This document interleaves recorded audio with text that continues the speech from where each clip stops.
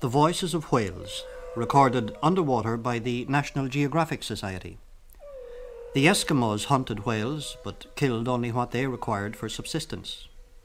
Over the centuries, the English, the Russians, the Americans, and the Japanese have hunted the whale indiscriminately, to a point where the continued existence of the species could have to depend on the scientifically controlled breeding and rearing of the species. Science fiction? Maybe. But I remember seeing a comic recently which was published in the early 30s, and it depicted underwater men in marvellous tunics riding on the backs of domesticated dolphins, herding large shoals of fat, finned fish which were contained within wired-off acres of sea. That was a comic strip in the 1930s, and at that time futuristic. Today, it still is futuristic to that extent. I would say I have an example here in terms of someone quoted to me that if you compared mariculture to, say, the poultry industry, then we have just trapped a guinea fowl and we've just brought him in from the forests, as it were. That's an example. We're at relatively early stages in mariculture development, and particularly in Ireland we are at a very early stage, even compared with Scotland and Norway and other producing countries. Japan has a huge exploitation of its seawater resources for shellfish culture, and there's a lot to be learned from countries like Japan and the United States. Tony Heath, Managing Director of Guinness's Corone Fisheries on Lake Furness near Newport in County Mayo. But, in fact, has the science fiction of the 30s been overtaken by the reality of the 80s? Damien O'Callaghan, Director of Bertrich Tornte, Corna, County Galway. It's in fact very close to reality. The part about the dolphins aside, the Norwegians grow salmon by, in fact, cutting off fjords, blocking fjords at the beginning and the end, and having grills for the exchange of water, within which they enclose large quantities of salmon and feed them. And the Japanese also have developed systems on the bottom which resemble mini cities, whereby they lay large structures and frames on the bottom as shelter for certain types of lobster and crayfish and other types of fish, and thereby increase the natural yield of that area of water. So we are moving very fast into an area of controlled and managed development of the sea and the potential of the sea, moving from an area of catching wild fish, which has been the main effort up to now. You take among the top countries in the world in fishing, take the Soviet Union for instance, they have already taken the decision that by 1990 they will in fact have replaced all their hunting of the seas with the farming of the seas.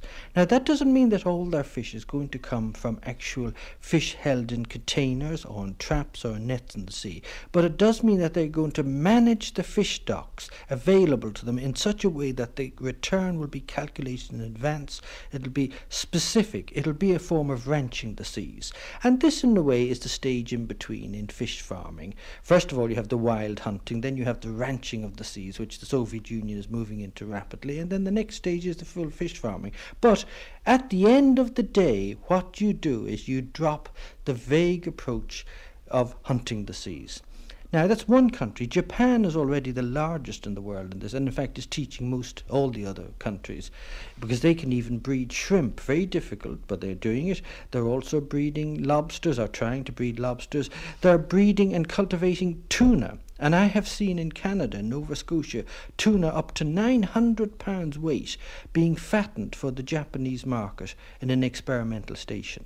So really, in the sea you can do everything that you can do on the land, and you can do it with calculated effort, calculated investment, and to a large degree, as with the farmer, calculated returns. Marine journalist and editor of the Irish Skipper, Arthur Reynolds. The history of attempts at mariculture is much older than the records which show that oysters were farmed in Japan as early as 2000 BC. And 1900 years afterwards, the Romans, who else, were doing the same thing. In 1400 AD, Javanese fish farmers had to be protected by law from fish thieves. The Japanese also farmed carp in freshwater ponds, an exercise which during the Middle Ages was conducted by monks in both Britain and Ireland. I suppose the furthest back mass development of mariculture, one of the most interesting ones at least, is the case of mussels in France, where an Irishman in fact developed mussel culture in the La Rochelle area of France on the Atlantic around 1200, having been shipwrecked. His name is Patrick Walton, and as it happens we have a Padraig de Waldreha working for us on fish farming, so it's a nice balance when we're sending back cultivated mussels to that area of France from Ireland. He was shipwrecked, and to supplement his feeding, he put out stakes on the mudflats with nets in between them to catch wild birds, and found to his amazement that mussels were growing very fast and very good quality on the stakes and on the nets. And that system of cultivation is still exactly as he developed it now in France. And in that area of France they produced 10,000 tonnes alone, with 300 men working in the La Rochelle area, producing very high quality mussels. And we have a mussel farmer from that area working with us, and has been working with us for the last 4 or 5 years in developing mussel cultivation in Ireland to the same quality and the same standards. So in fact fish farming to a greater lesser extent goes back many hundreds of years, and it has been and is an extensive portion of the fishing effort of a large number of countries. In Europe the main countries now are Spain for mussels, France for mussels and oysters, Holland for mussels and oysters, Norway for salmon and trout, and the new countries would be Scotland and Ireland for a range of species. And of course in the Far East, Japan is by far the most developed fish farming country in the world. There are several terms such as mariculture, sea farming, fish culture, aquaculture and aquiculture, which all more or less mean the same thing. Mariculture and sea farming relating mainly to a sea environment, while fish culture, aquaculture and aquiculture refer to either sea or freshwater. I asked both Damien O'Kelly and Tony Heath for a definition of mariculture and received succinct replies. Briefly, it's the cultivation of fish and shellfish, even seaweeds, under controlled conditions. It can apply to both freshwater and seawater, although in our case we're exclusively concerned with the sea. In its simplest form, mariculture is the utilisation of the sea as a resource and exploiting it to produce a marketable product, a food product. And Dr. Tony Meany, Bordiuskig Vora's Fisheries Development Manager. Well, there are various definitions of mariculture. However, the one that I think is most appropriate is that mariculture is the improvement in growing conditions for useful marine species. There are excellent conditions for mariculture to be found in Irish coastal waters, and not just on the western coastline, which, because of its geographic location, is less exposed to the danger of pollution than the coast of any other EEC country, so far at least. But does that mean that every bay and inlet is more or less demanding to be maricultured? That's a nice term. To some extent that's true, and to another extent it's an oversimplification. There are a number of factors important in mariculture, and I'll run through them briefly with you, and you can then see to what extent all or some of the bays are suitable. Firstly, there's a universal requirement for unpolluted waters, and certainly the west coast, almost all of it has that. The only bays that are polluted usually are ones proximate to large towns. We have an attractive lack of heavy industry on the west coast, which a lot of us would like to see continued. The second point is temperature. We could do with a higher temperature, but the fact that our temperature is temperate, that is, there's not a great change between winter and summer, is attractive for mariculture. Just give you one example. The French find it very difficult to farm salmon and trout in the sea on their Atlantic coast because of the high summer temperatures. This reduces the oxygen content in the water. So those two factors are certainly existent. Now, the other important features of bays and their suitability for mariculture are shelter. It's not true to say that we have many or that all our bays are sheltered. Some are more sheltered than others. And generally speaking, we have rough weather on the west coast of Ireland compared to most coasts.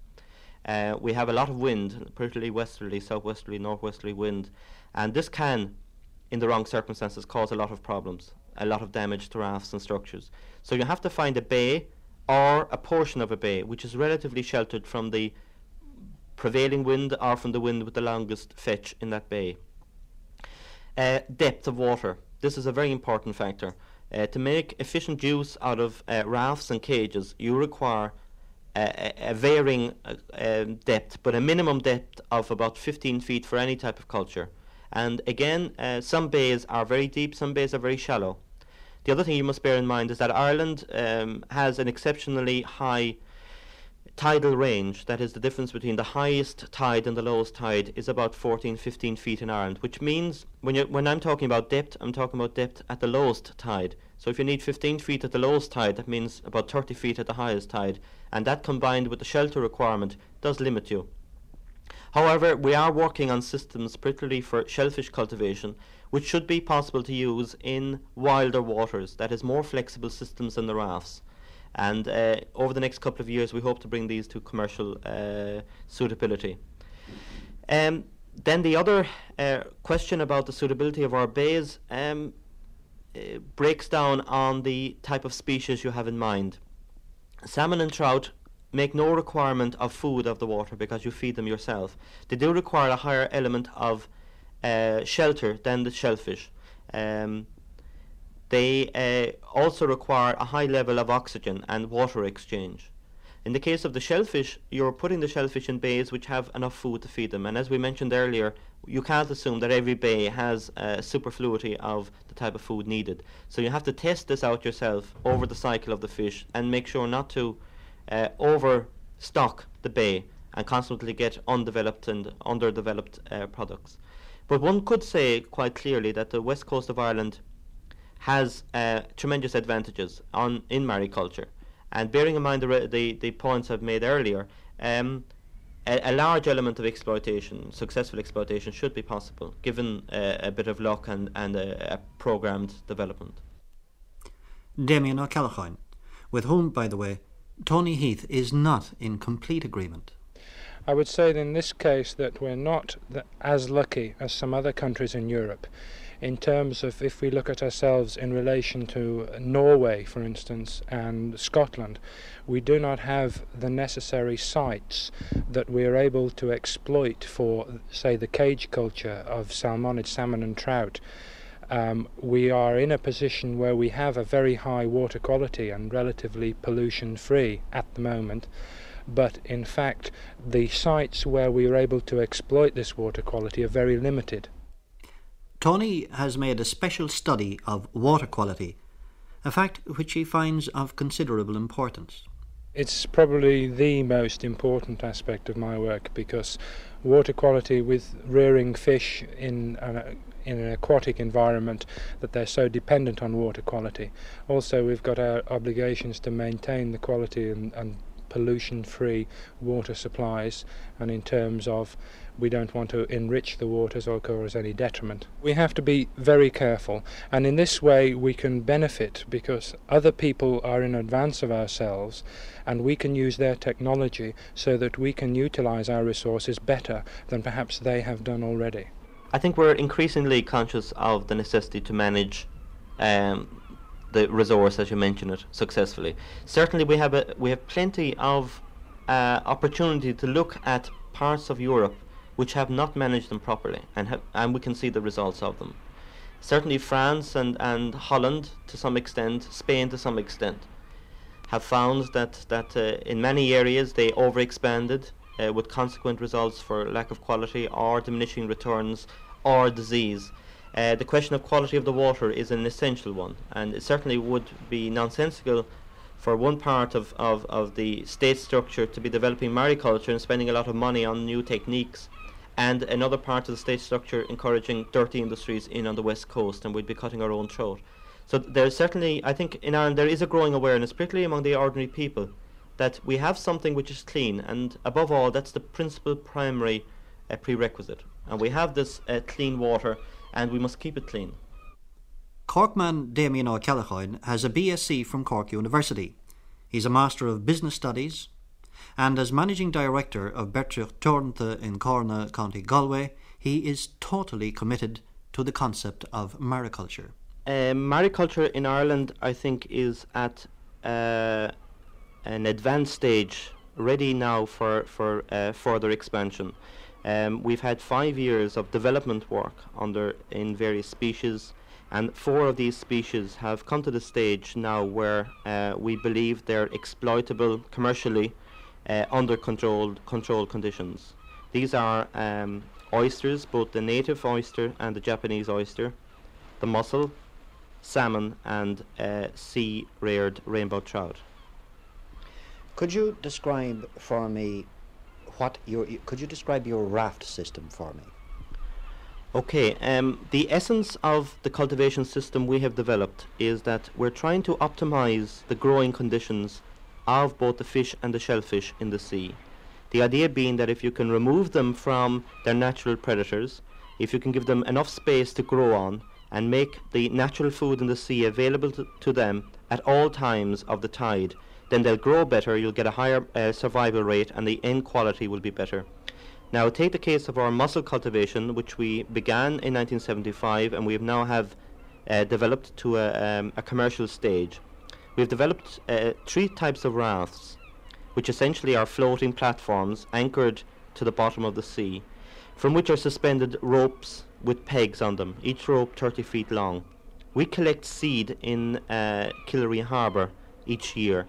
Mussel seed attaches naturally to the ropes at a precise period of time, and we can determine the right time to put the ropes in the water by analysing the water and analysing the larvae, the first stage of growth of the mussel, which exists in the water. When the seed has settled, we transfer the ropes onto other rafts in growing areas. The distinction being that we don't want to grow mussels where there's a lot of mussel seed, because the problem is that the mussel seed will continuously settle on the rope, and you'll get different generations of mussels growing with consequent differences of size, and this you want to avoid at all costs. So the principle is you thin those ropes and leave the optimum number of mussels on the ropes, and these then grow under the water at all times. They're never exposed in the tide, so consequently they're growing much faster than the wild ones. They're never on the bottom, so there's no sand or grit in the flesh, and the shells are very clean and very light because of the fast growth, with consequent much higher meat yields than in the wild.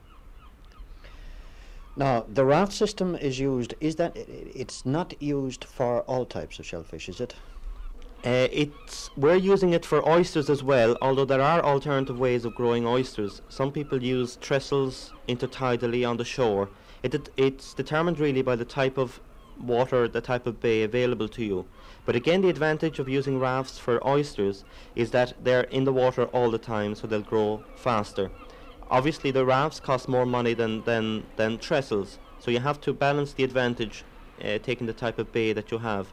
But we grow oysters on rafts for 2 to 3 years, and when they're on the rafts, they're in either Japanese nets, which we call lantern nets, or they're in plastic trays, and therefore they're excluded from their natural predators, which are the starfish and the crab, so you get a much higher survival than you could expect in the wild.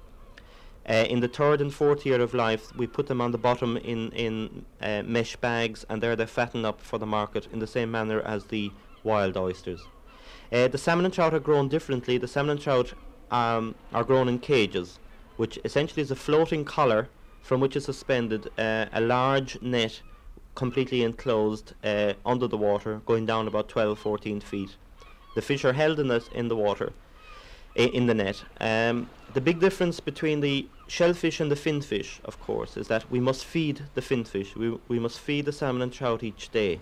The mussels and oysters, we put those growing in areas where the natural food is sufficient for them to grow. So therefore, the cost of producing mussels or oysters is far lower than the cost of producing salmon and trout.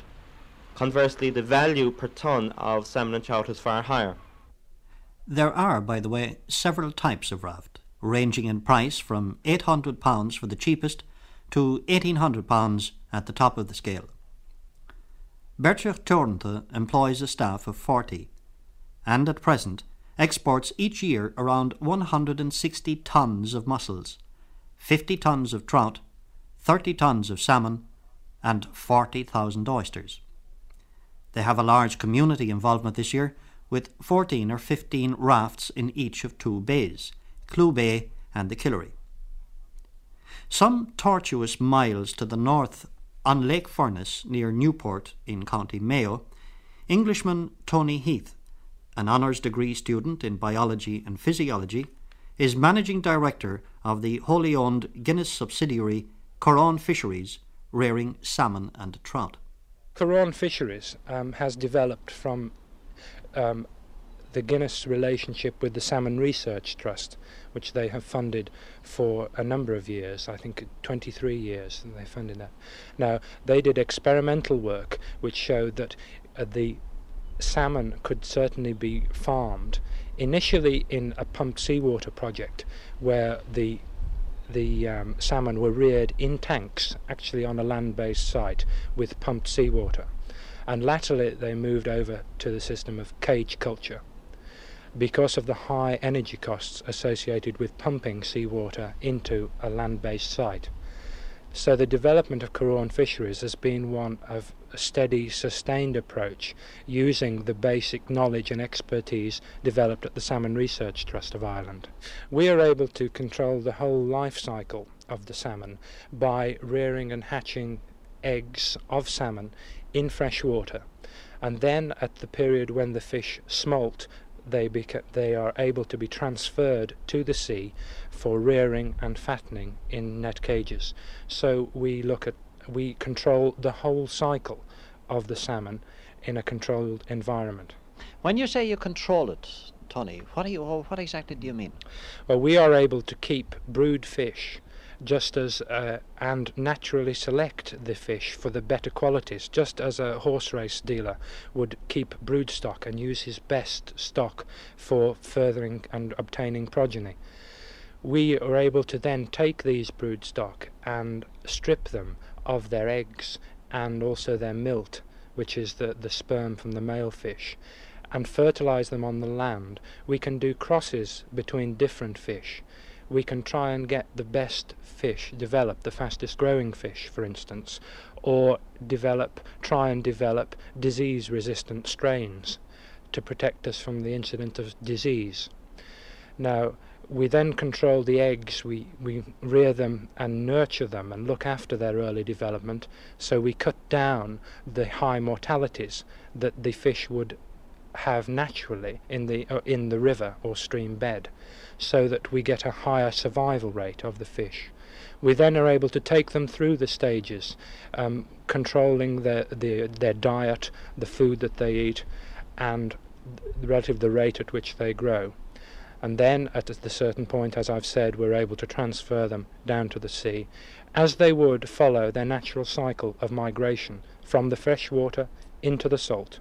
So you can, in actual fact, what you're saying, I think, is that you can create a non-natural cycle on almost a natural basis within the Corran Fisheries.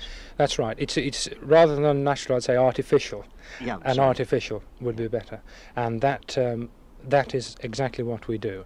We cut down the risks in terms of, if somebody in the wild would be going out and fishing for these with nets, we would have them at hand under our control so that we can obtain those fish at a particular time or whenever the market requires those fish to be produced.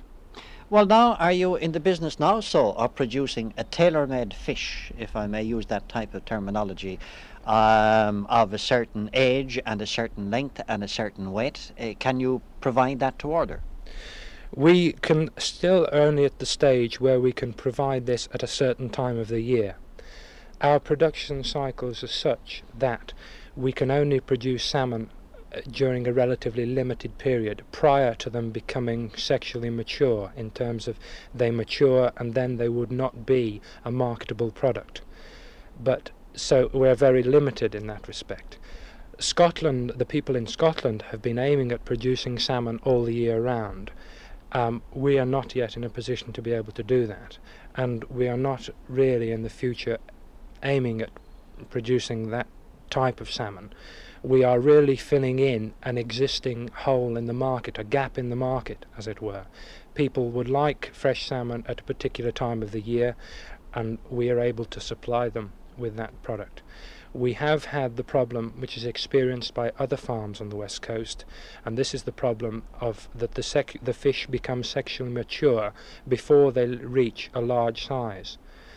Now, there are ways we can overcome this problem of maturity of the fish, but at the present time, for us certainly, it's not worthwhile carrying over any stock for a further year in the seawater to obtain bigger fish. We are selling them at the size between 1 and 2 kilograms, which is the equivalent of grills from the wild catchers. And we have a market for that product, and we are selling it as such. Where's the market? We aim to export most of our fish, and the markets are therefore for us would be in France and Germany and on the continent. Various mariculture projects have been set up along our coastline in recent years, some successful and some not so successful, and local communities are showing an increasing interest in the industry. On the West Coast in particular, it is seen as a way of creating badly needed employment and supplementing meagre incomes from agriculture. Arthur Reynolds sees it as a desirable and practical development. We could go into mussel farming in Ireland in many places with considerable profit. Now, 2 families can be supported by 1 raft, which is pretty good. And in many of our bays, we could have several rafts going. Now, I understand that the growth rate is only 2/3 of that of in Spain, but the quality of the mussel produced in the end here in Ireland is superior. So we have a good case to go into this sort of business. And it is labour intensive. It requires a good deal of attention in the various stages of bringing the mussel from the start right to the market. So in the west coast of Ireland, where we need more occupation and more work, it seems to me a good thing. Now, that doesn't mean that everybody should rush off and start and buy or make an expensive raft and set it up, but it does show that basically, if we get the thing going, it has a useful contribution to make to our sort of community situation on the west coast. Quite simply, one of the ideas in the development, establishment of Mariculture in 1975 was the urge, as seen by Gaeltra Éireann, which is now the Údarás na Gaeltachta, to see methods or types of industry which would be more suited to local people's abilities and knowledge and expertise than the traditional one of supplying foreign industry with modern technology, which is quite alien to the local way of life. Mariculture has proven from within our own staff, which is predominantly local people, to be eminently suitable to their skills, knowledge, and their own attractive way of life. I believe development of mariculture in Ireland will include all elements of organisation. That is, there will be a role for private, reasonably large type industries, for state involvement, for cooperative, parish council type activities, and for the individual person. Obviously, the individual person requires a far greater level of support and help than an organisation, even a co-op, which had more resources available to it.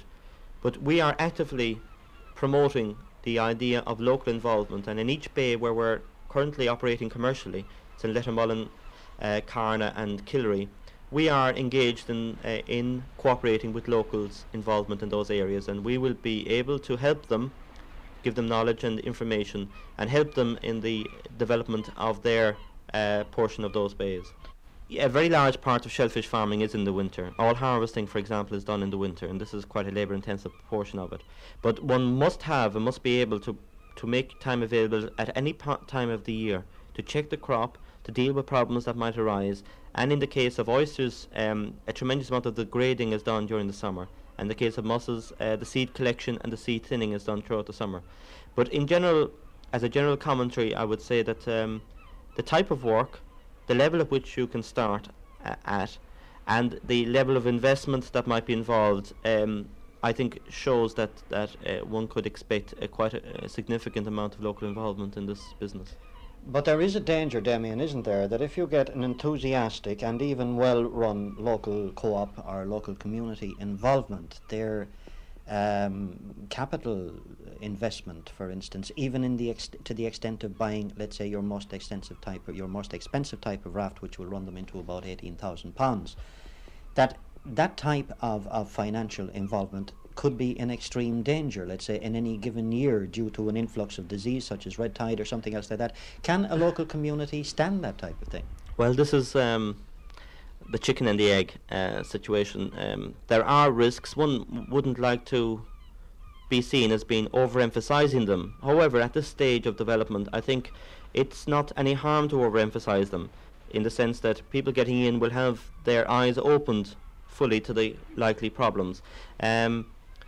Obviously, we wouldn't be in the business ourselves and continuing in it unless we believed that in the long term this will be a successful industry for Ireland. But there are other problems, as well as the problems of farming in the sea, the problems of damage by storm, or the possible problems of disease in certain cases.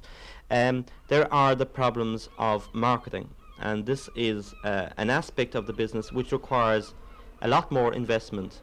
A lot of investment has been done by our company, for example, up to now in the area that we were given to work on, that is in the development of equipment and techniques to produce the product to a high enough quality. But you must remember that there is practically no market in Ireland itself for fish. Certainly a mariculture industry could not build around Ireland, or even England for that matter. We are very isolated from Europe. We have a long transport route and an expensive transport route.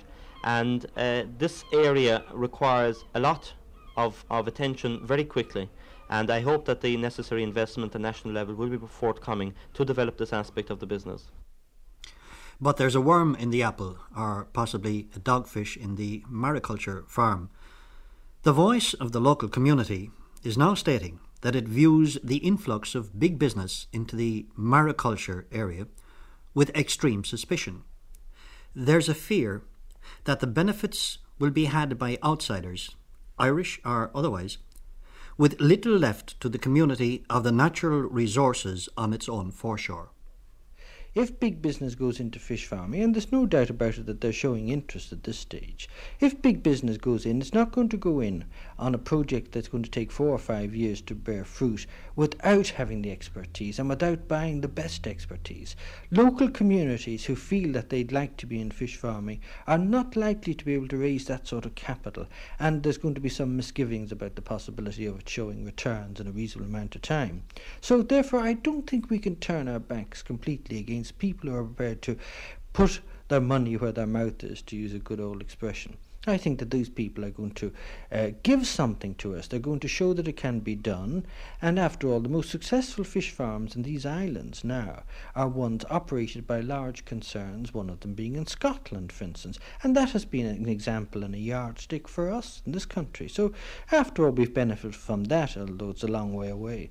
Still, we can benefit from one set up in Ireland with an injection of capital from outside. And aboard the Uskig Vora's attitude, Dr. Tony Meany. We would absolutely believe that the small people, as you described them, should be involved, but rather we would not talk in terms of big people or small people, but talk in terms of viable projects, and we're very glad at any time to receive a proposal which is properly drawn up from whether it be small individuals or a group of individuals or a company or a cooperative. The grouping doesn't matter as such, it's the project that's important. I think that's in the interest of the people putting the project forward. The project must be sound, it must stand up technically, it must stand up from an investment point of view and from a marketing point of view, and we're glad at any time to assist people to develop a project, so that I don't think you can talk in terms of big business or small individuals in that context. On the southeast coast, in Wexford in fact, there is a first-class example at present of community involvement and cooperation in mariculture to the betterment of the area at large. A development which has attracted the attention of a BBC television team recently. Well, in Wexford Harbour you have a type of mussel cultivation, which is based on a system which was developed in Holland over the past 100 years. Well, since about 1967, we've been closely involved with the local fishermen and local processor to develop that system of cultivation in Ireland. The reason for this is we recognised that there was mussel seed, that's young mussels, in the Irish Sea, but that they wouldn't develop or contribute to the industry out there. So therefore it was a matter of developing a system for bringing these inshore, cultivating them, and then harvesting them for a local processing factory. Now that has been very successful, and now there are 30 to 40 fishermen involved in boats ranging from about 15 feet in length up to 60 feet in length. And the factory employs about 80 people, and indeed there was about £300,000 worth of exports last year in mussels onto European countries. Well, now there's an example of where you have the small boat people and involved in a fish farming development, and a local processor which has grown with that development. And both aspects of it are so important, and indeed both the fishermen and the processors cooperate so well together that it's a pleasure to see. Mariculture is a complex subject, and there are various aspects which we just haven't had time to touch on during this programme. Marketing, for example, quality controls, the vexed questions of owning and leasing and foreshore rights, to mention just a few. But there has been an impetus during the past 5 years, and I asked Arthur Reynolds how he would assess recent developments. Well, they haven't been very impressive, really, because we are lagging behind so many other countries. Even in Britain, which has considerably less available water than we have, there has been a great influx of capital, some of it by large concerns, that have already become completely viable and profitable. At the same time, in Britain, you have a lot of small operations going on which are not successful and may not become successful because they lack the expertise and lack the capital. Don't forget, in fish farming, you're talking about something of an investment period of 5 years, 4 to 5 years, before you get a profitable return. But the advantages, on the other hand, is that you can calculate your investment and you can calculate your return, unlike in hunting the seas, which in fact is what fishing is. So for people with capital and wishing to invest it in a natural resource, fish farming does have an appeal.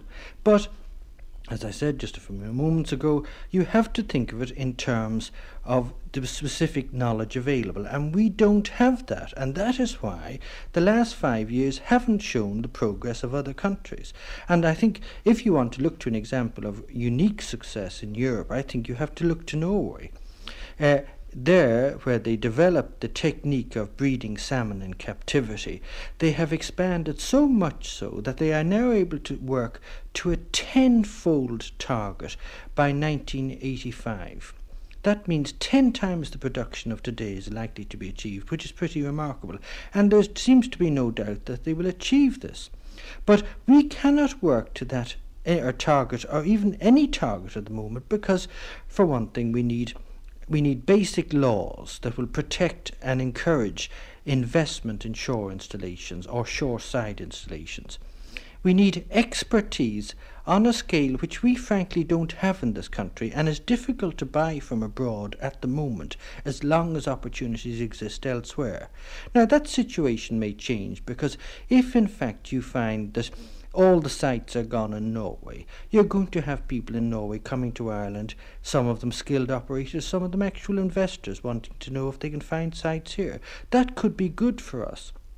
At the same time, we must realise that the coastal communities in Ireland do not have much in the way of agricultural resources to live on, and the sea is their great wealth.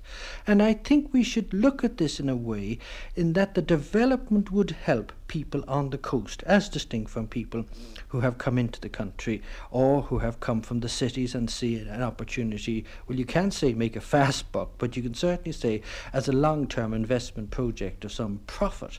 But it does really depend on skills, technical skills, which we don't have. And if those technical skills were there now, I think the people in the coastal communities would be quick to catch on and would benefit from them. I think that may be a long way around answering your question, but I really feel that that is it. We have lagged behind the other countries. At the same time, we can look to them both for inspiration and we can look to them for guidance.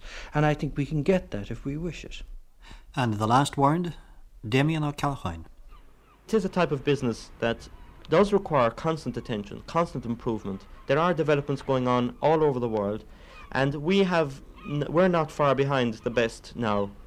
I think to keep up with them and to do better than the other countries who are our competitors, we must constantly invest in both time, money and energy in this business, and so make it a successful one for Ireland.